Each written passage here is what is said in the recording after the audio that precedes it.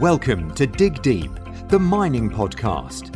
In this podcast, we discuss, educate and talk about industry news and hot topics, company reviews and live interviews with mining professionals and leading figures in the mining industry. Introducing your host, Rob Tyson, founder and director of Mining International. With a career covering nearly 2 decades, Mining International partners with new and junior miners and larger predominant players in the market. With no further ado, here is your host, Rob Tyson. Hi, mining community. Welcome back to another episode of the Dig Deep, the mining podcast.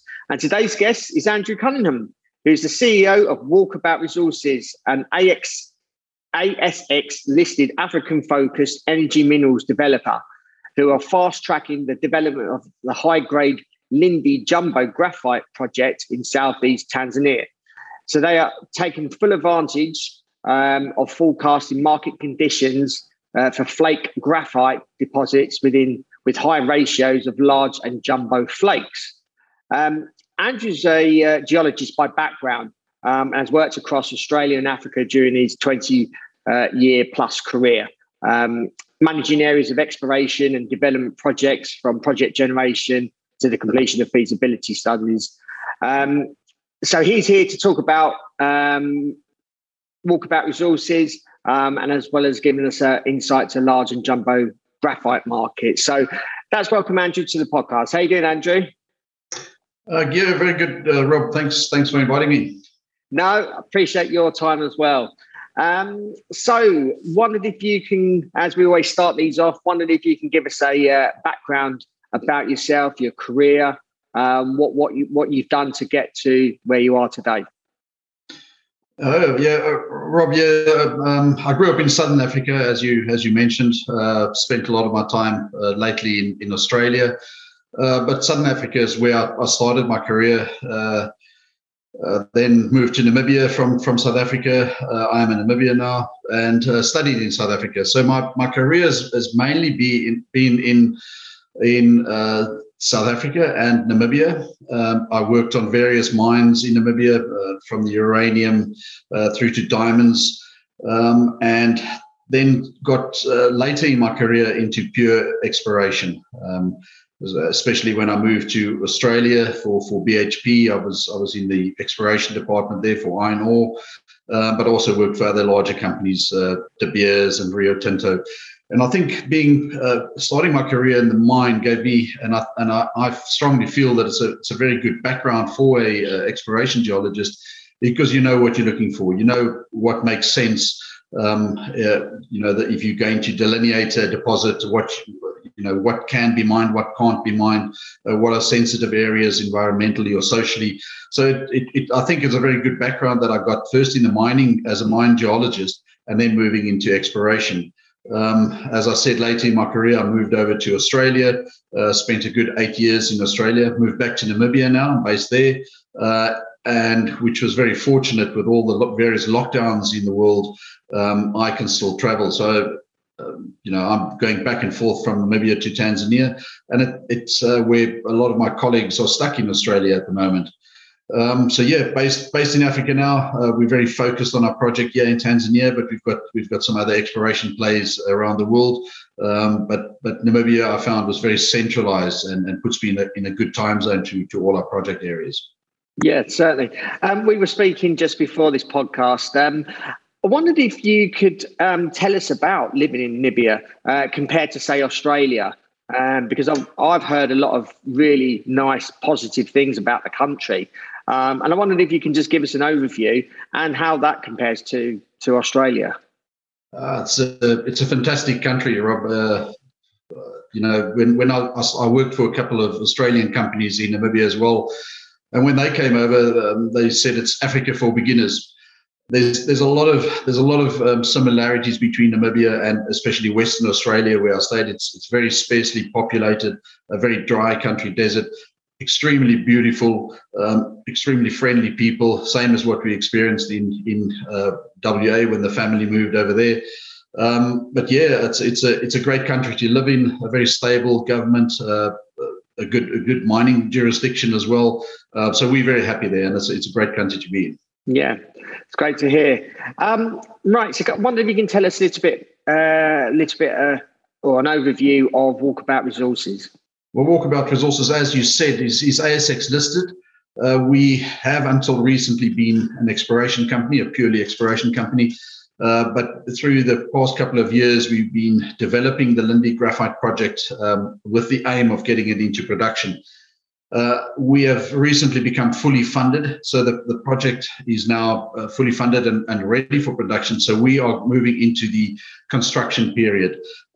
That's why I'm spending most of my time in Tanzania. So it's the first mine or major mine development in Tanzania for the last 5 years. It was definitely since the changing of the mining legislation in 2017.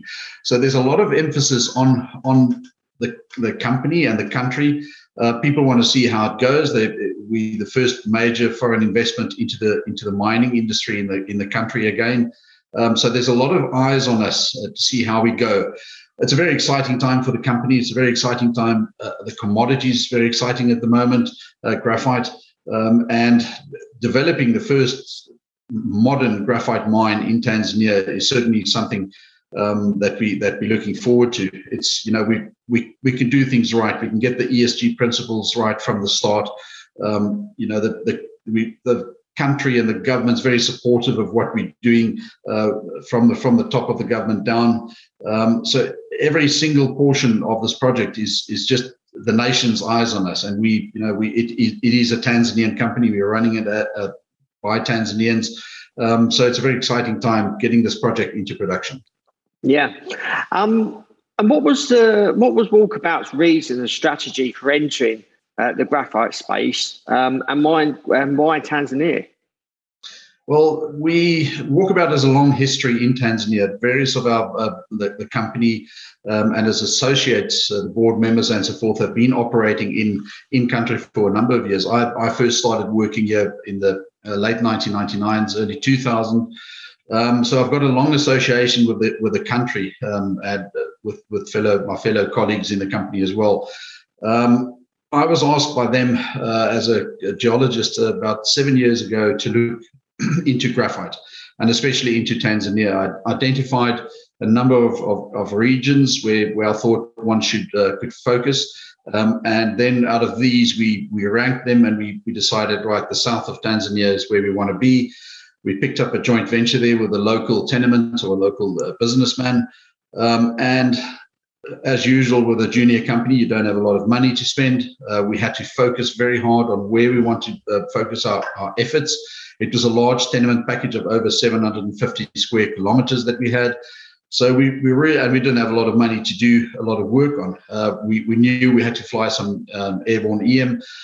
So it became quite a challenge, and I think it's in retrospect very good, is that we didn't have a lot of money. We piggybacked on some of the other companies that were operating in the country on a VTEM system, and we only flew about 15% of our tenement holding.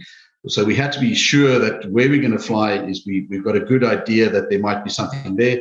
So I spent a lot of time on the ground, and we were very lucky through the VTEM that, and graphite is very conductive. It just lights up on a VTEM system or EM system. And we then, I think while the helicopter was still flying, the geophysicists in Australia were busy doing the initial interpretation. I was running around in the field, ground truthing targets, and ordering drilling machines to come on site. So it was a very busy time. Communications were horrible. I had to climb trees to get mobile reception, just to speak to the guys in Australia to get to fast track this thing. And the drill rig came in, and with the first hole we hit some very good graphite. We didn't know what the grade was. I just sent the guys back in Australia. I said, I think we've hit something good here. And it was, I think, 20 meters or 12 meters at 20% total graphitic carbon, which was unheard of in the graphite industry in the region.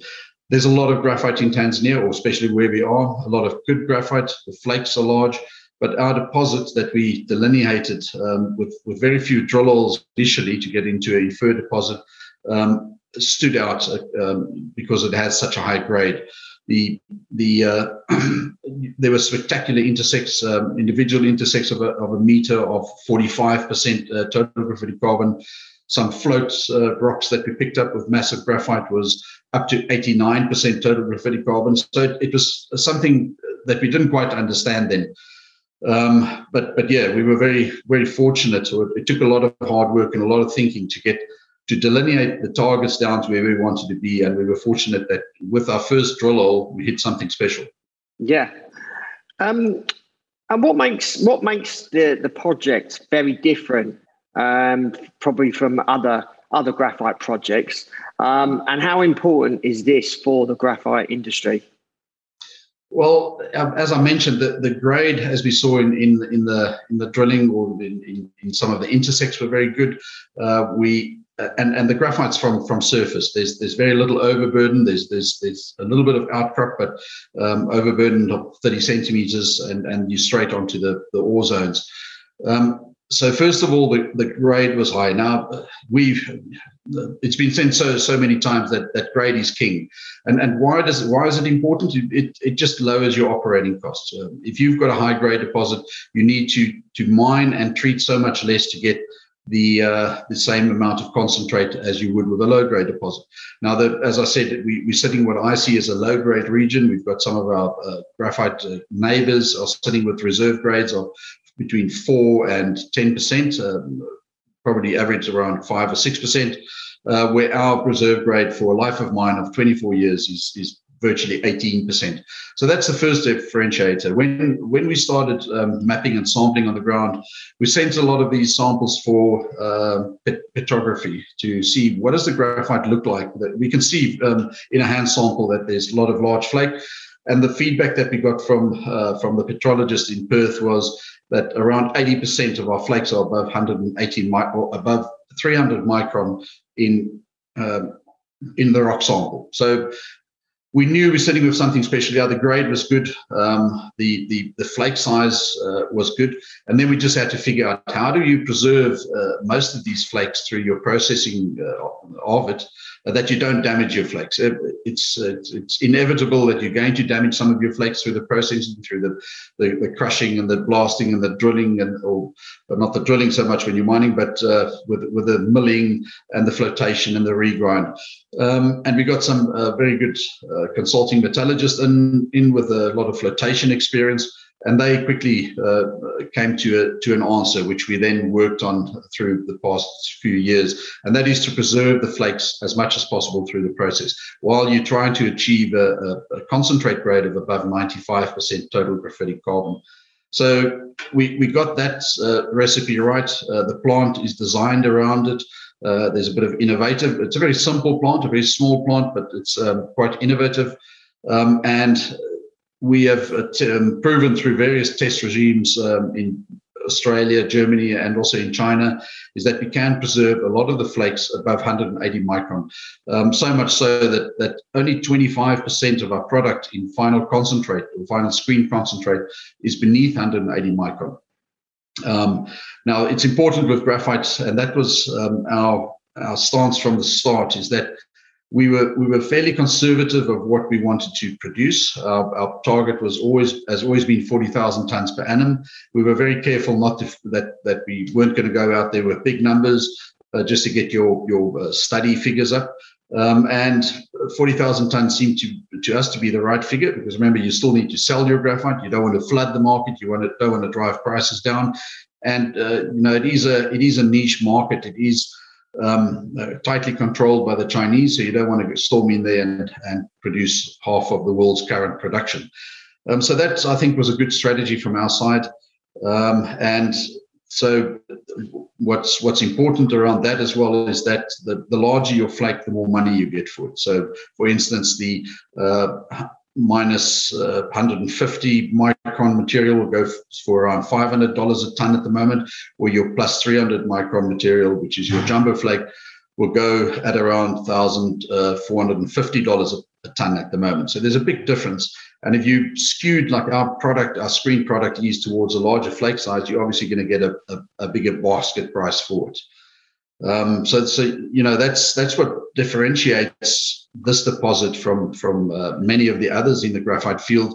The grade of course means that our operating costs are very low, and the flake size means is that your margins are very high. Now, it's been independently verified by Benchmark Mineral Intelligence is that this project can be the second highest margin graphite project globally of any graphite mine currently in production, and those that studies have been done on.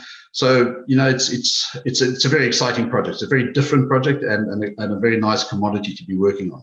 Yeah.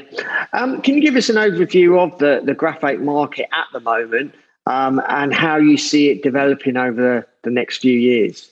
Well, obviously the hype in graphite at the moment is the EV and the battery storage and so forth. So there's huge growth forecast by the World Bank and UPS and so forth of between 500 and 700% more graphite will be needed in the year 2030 to 2050.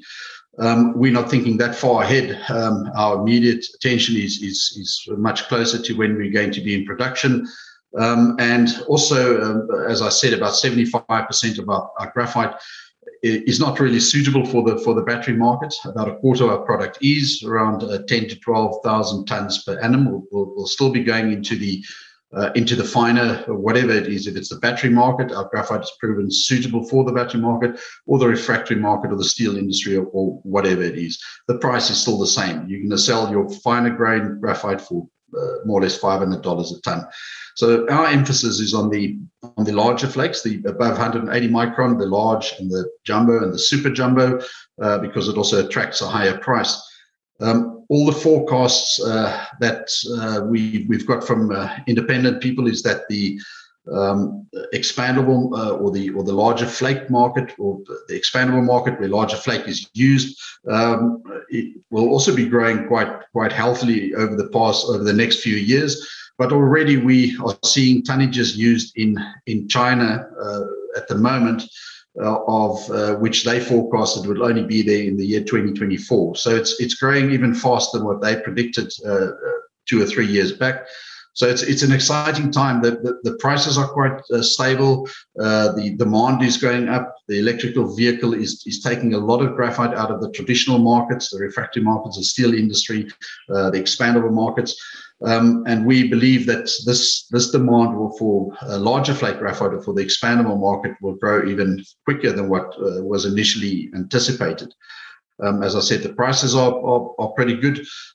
So it is, for once our timing is right, and we're aiming to be in production by the second half of 2022. And we think that is will just be a good time to get into the graphite market. With the project fully funded for development and with offtake agreements in place, what are the sort of next steps? Well, we've always said that from the start is we want to develop the project. Now, as you mentioned, we are fully funded. We've got offtake agreements in place in China, and with some memorandum of understandings in Europe. The main aim is now to get to complete the construction. We've started some of that already. We've completed some of the early works, and some of the equipment has been manufactured in China. It is now getting the earth moving equipment back on site, which is imminent to happen now, and also getting the EPC contractor up and going in China, which will mean that the equipment that we've already manufactured can soon be placed on ships and come over to Tanzania. We first want to be producers of graphite. That's what we are. We're explorers, and we're now developers, and we can get this mine into production and get it into production profitably. Then we can look at, and it's an industrial mineral. We will always try to produce as much as we can sell. At the moment, we've got offtake agreements for our entire production of 40,000 tons. But there is capacity to increase this production level. If there's a demand for our product, which we believe there will be, without spending any more capital on the plant, we can produce quite a bit more. Then there's also further opportunities to look at downstream processing. We deliberately haven't gone far down that road because as I said, let's first get the mine up and running. That's our primary business, and get it up and running profitable before we look at the downstream opportunities. But there's lots of downstream opportunities, not necessarily in the battery market, but in the expandable market for graphite. And whether we look in country or in the region or further afield, that's one of the exciting options that we have available to us that we are working on at the moment. Yeah. And I suppose as a conclusion and a closing summary, what are the long-term growth opportunities for Walkabout Resources? Well, as I said, there's already a growth opportunity in the plant capacity. There's a lot of graphite. We've got quite a large land holding in Tanzania, right next door to where the current mine is being constructed, but also in other parts of the country where we've got other graphite licenses. Currently, our reserve or our resource is around 41 million tons. A very high level exploration target that we've got on there, which is based on real figures, but not drilling, is around up to 172 million tons of graphite in the ground. That's on our tenements, and that's a conservative estimate. So there's always, if there's a demand for the graphite, and we firm believers, let's get into the market, and then we can slowly grow into it if there's a demand for it. The capacity is there. We now have the necessary expertise in country, and also we will have by then in the graphite market. Should we have to duplicate what we're doing now, that will be possible.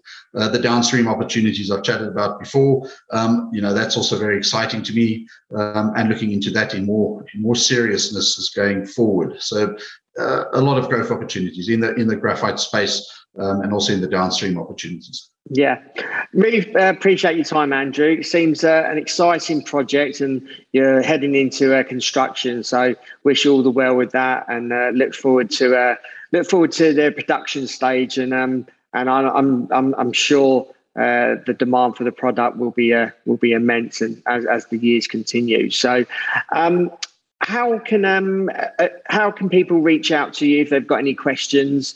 And are you on any social media channels? Well, yeah, no, certainly they can contact us through the website. There's an email address there that always gets to me, and also we're on LinkedIn and Twitter.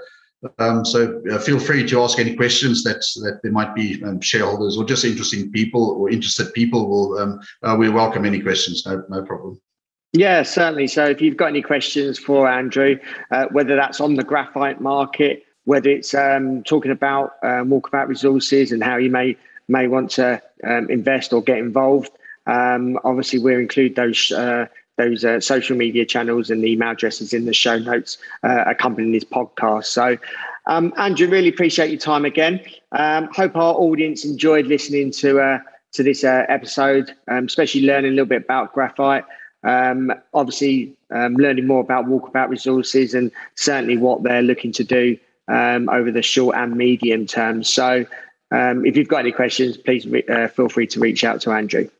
So all those that are listening, appreciate if you can share this episode amongst people in the industry, so more people can get access to this content. If you're watching on the YouTube channel, appreciate if you can like and share below, so it reaches all corners of the internet universe, so more people have access to this content. So that's enough from me, and until next time, happy mining.